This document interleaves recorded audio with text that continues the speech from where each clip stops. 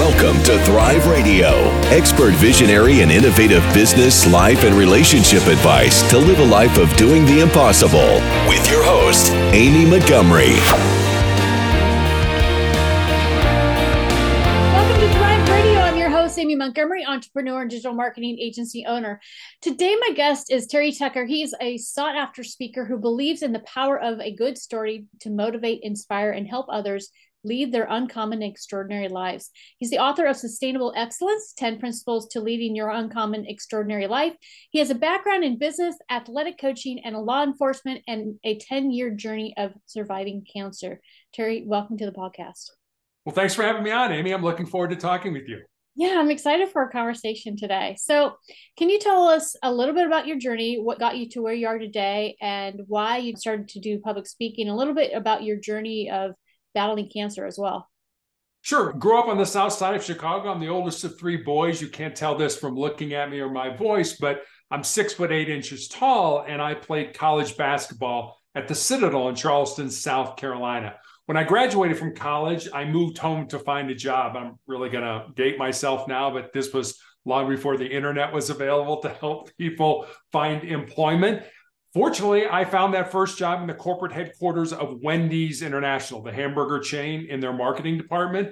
Unfortunately, I lived with my parents for the next 3.5 years as I helped my mom care for my father and my grandmother, who were both dying of different forms of cancer.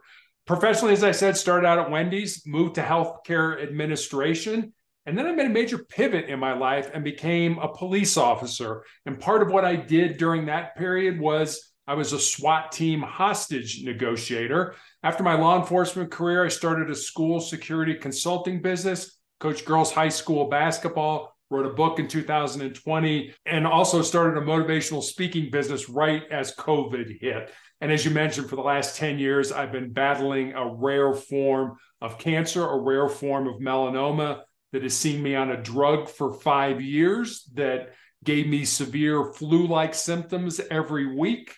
I had my left foot amputated in 2018, my left leg amputated in 2020, and I still have tumors in my lungs, which I'm being treated for now. And I know that sounds like a really ugly journey, and it certainly has been, but I don't think you really know yourself until you've been tested by some form of adversity. You and I were talking beforehand about how down you had gotten, how you were almost homeless and you were trying to build your business and things like that. As I said, I just don't think you know what you're capable of until adversity comes into your life. And I also think that cancer has made me a better individual. And then I guess finally, my wife and I have been married for almost 30 years. We have one child, a daughter, who's a graduate of the United States Air Force Academy and is an officer in the new branch of the military, the Space Force.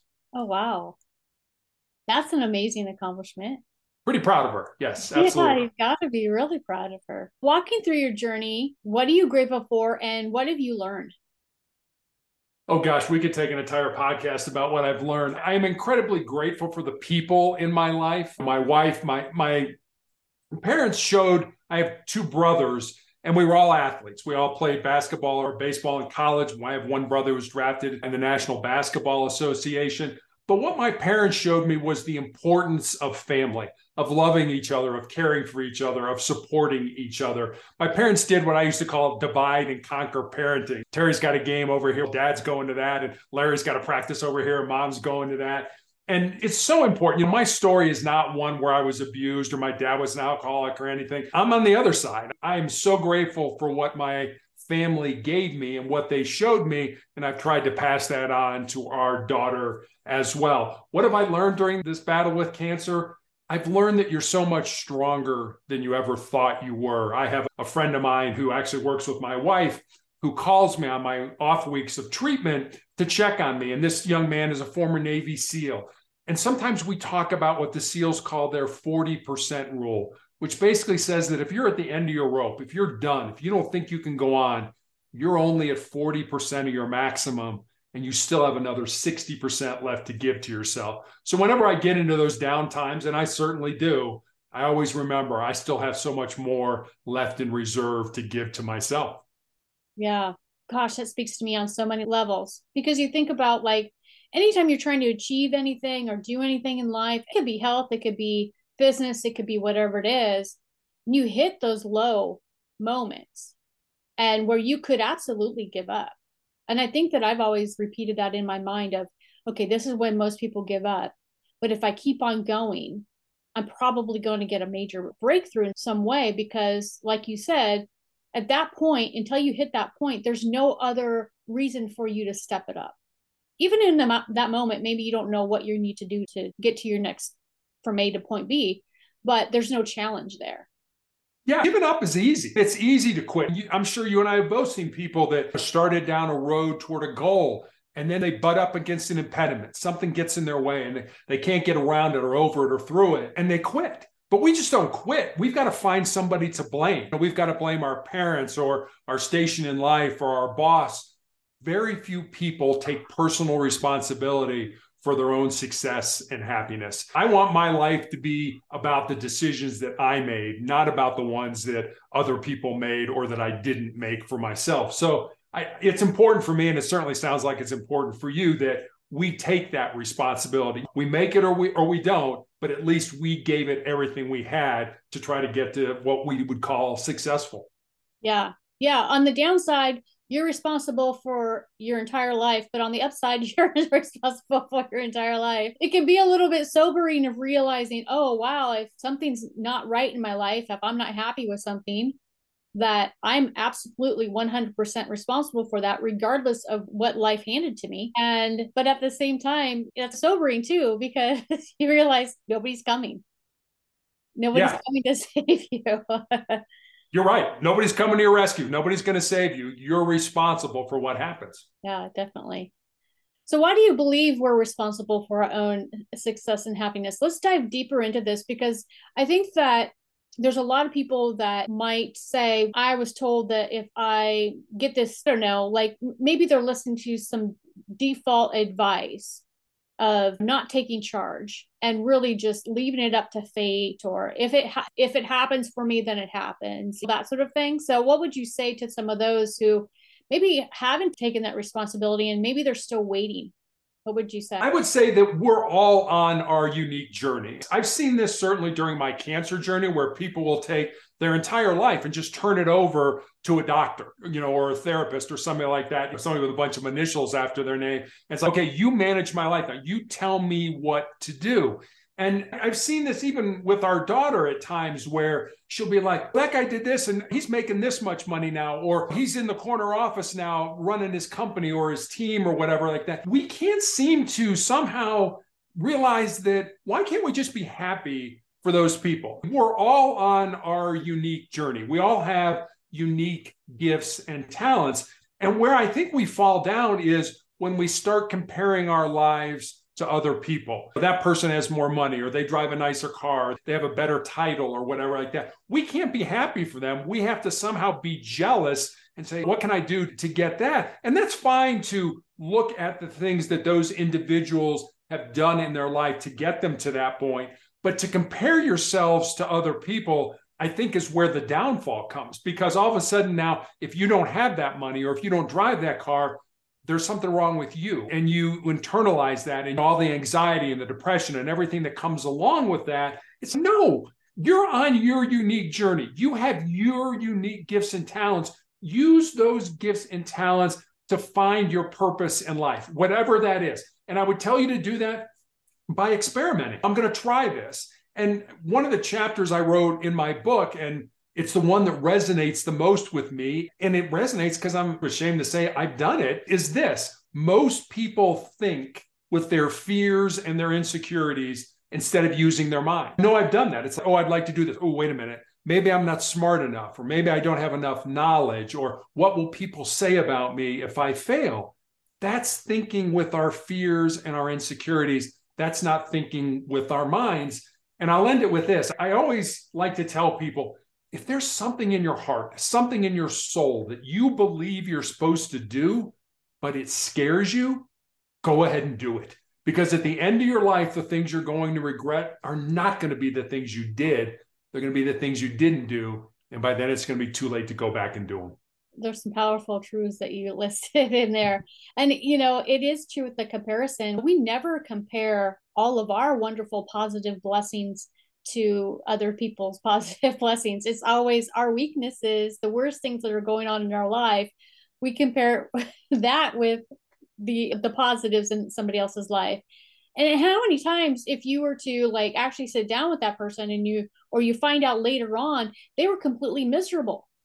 Yeah. Like there were things going on that you had no clue about. Like maybe they had the nice car, maybe they have the nice house, but maybe they've got other things that they're struggling through and they were just miserable and depressed. And here you are jealous of that and you're happy. Yeah. I think absolutely we can, there's the scales aren't always balanced. And so then you're never going to win if you do that. I always try to, if I find myself feeling jealous of anyone, I always ask myself, what is it that I'm called to do that I'm not doing right now that I see them doing? Because I feel like it's a call for me to rise up. That if I see something that I think that somebody that I should be having, it's my responsibility now to take that upon myself and make it a goal. Yeah, absolutely. My wife and I had he's not young, but he had an individual that came to our wedding. He was my wife's mentor. And this guy was on Wall Street. He was on an Ivy League business school board. If you looked at him, you would say, this person is a definition of success. He had multiple homes and things like that. And probably about 8 years ago, he took his own life. And you would look at that and think, why would you do that? You had everything that we look at and say, well, that person's successful. But obviously, he was so miserable that he felt it wasn't worth living anymore. And so you're right. You don't understand other people's lives. You're not walking in their shoes. So like you say, when you're comparing yourself, you're being jealous about the things they have. Why can't you just be grateful that they're on their journey and they're successful and just put your head down and keep moving forward on your journey? And maybe you'll get there. Maybe you won't. But the material things in life, I'm not saying you shouldn't be successful. Power, money, influence, all that kind of stuff. At the end of your life, none of that goes with you. What does go with you is the love that you have in your heart. Yeah, that's definitely true. You know, I've grown a big social media following. And I remember thinking in the past, if I only had tons of people following me, X, Y, and Z, would be my reality. Like business would be really easy or whatever it may be. And it's like a mirage. It's not any different. It's no different than having 1,000 people on social media. Yeah, it's the connections. It's the deep connections with people that make our lives worthwhile. And if you have 8 million people that follow you on TikTok, that's great. How many of those are deep connections? Or how many of those are people that would just dismiss you? Oh yeah, Amy, whatever. Oh, Terry, oh, whatever. There's no connection there. There's no commitment. There's nothing there that holds you together other than I clicked a button and said, I'm a follower now. It's those deep connections in life that really make our life worth living. I absolutely agree with that. Yeah, so true. So can you share your 4 truths? Yeah, the 4 truths are things that I've come up with mostly through my cancer journey. But the first one I think I learned very early on in my life. I have them on a Post-it note here in my office. I see them multiple times during the day and they constantly get reinforced in my mind. So here they are. They're 1 sentence each. The first one is control your mind or your mind is going to control you. The second one is embrace the pain and the difficulty that we all experience in life and use that pain and difficulty to make you a stronger and more resilient individual. The third one I look at as more of a legacy type of truth, and it's this: what you leave behind is what you weave in the hearts of other people. And then the fourth one I think is pretty self-explanatory. As long as you don't quit, you can never be defeated. And I look at those 4 truths, at least for me, as sort of an anchor or a foundation to build a quality life off of. And so I use those truths. Should I take this treatment? Should I get involved in this project? Are these things that kind of go to my soul or my heart, which I think those 4 truths are? I especially like the legacy one because you focus on what you are giving into the hearts of people, the seeds that you're planting in people's hearts, versus whatever it is that you accomplish. Because so many people don't get that.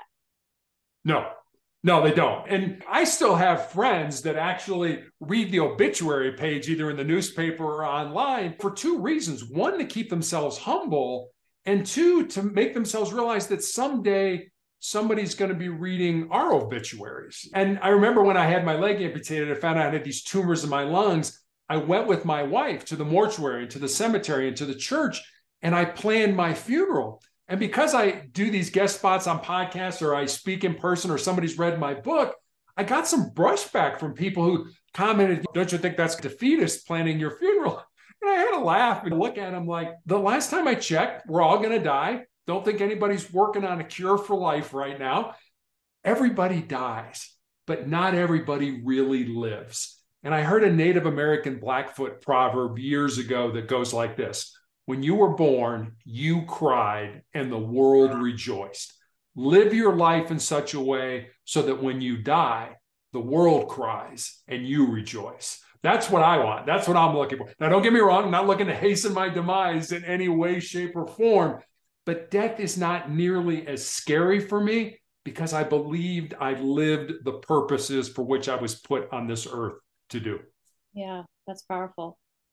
So how does someone start the journey to know who they are, and why do you believe that's important? I think it's important because we're all unique. I have a very strong faith life. I'm not going to put that on anybody, but the way I think about it and the way it really excites me is, if it's true, all the things that I've been raised, and I believe it is, there has never been, nor will there ever be, somebody with my unique gifts and talents. The same for you, Amy, the same for everybody who's listening to us. And if you think about that, if you think about how powerful that is, that all the people who have ever lived in the world and all the people who ever will live in the world, none of them have what you have. Whatever that uniqueness is, whatever that special purpose is in life, none of them are like you.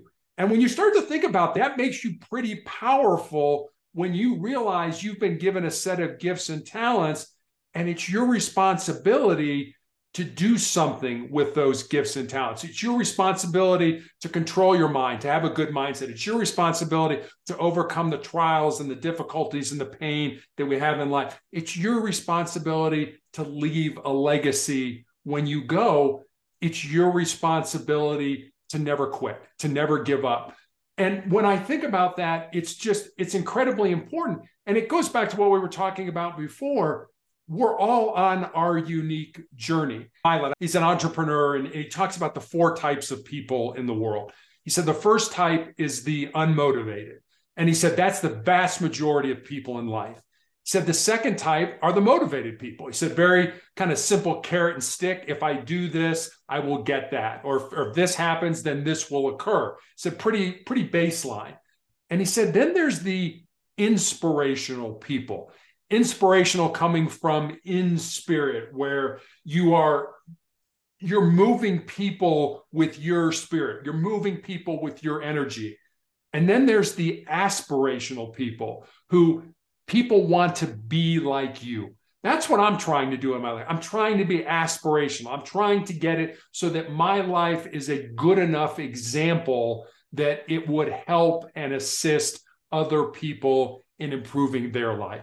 But if you think about so many people who live a casual life, and because they live that casual life, their goals, their dreams, their aspirations become a casualty of that unplanned living. Yeah, so true. Many people are out there, they go after a career. Maybe they just go to college because they know they're supposed to go to college, and they get a degree because they know they're supposed to get a degree. And they figure that's going to define who they are, but they find out that's really not who they are. How does someone look for a deeper meaning in who they are and what they do?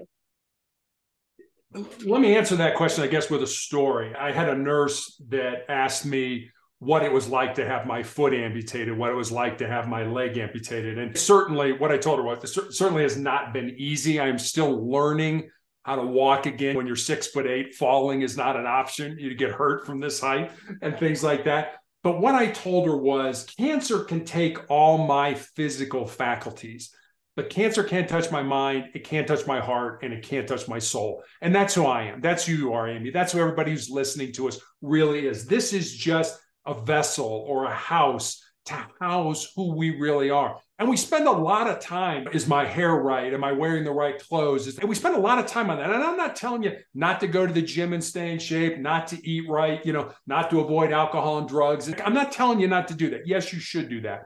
But you should also spend time on the things that you really are, the things that are really important in life. And that's developing your heart. That's developing your mind. That's developing your soul. And if you do that at the end of your life, you are going to give back, at least I believe, to your creator. It's like, look, you gave me these gifts. I took those gifts and here's what I did with them. I made something out of myself. I improved the lives of other people through the products that I offered, the services that I offered, whatever you do. And again, it goes back to what's in your heart, what's in your soul that you believe you're supposed to do. Because if you listen to that, we're going 1,000,000 miles an hour. We're all plugged in. We're all connected. We're all doing that kind of stuff. Is it any wonder that people can't figure out what they're supposed to do? You need to spend time. I just finished a book called Do Hard Things by a guy by the name of Steve Magnus. Great book. I'd recommend it to you. And one of the things he talks about was this study that this psychologist did. And it was a very simple study. He put pretty much younger people into a room. The only thing in the room was a table and a chair. They weren't allowed to have any devices. They weren't allowed to have anything at all but this table and chair. The only other thing in the room was a buzzer. And if you hit that buzzer, you would get an electric shock. He put people in that room for 15 minutes.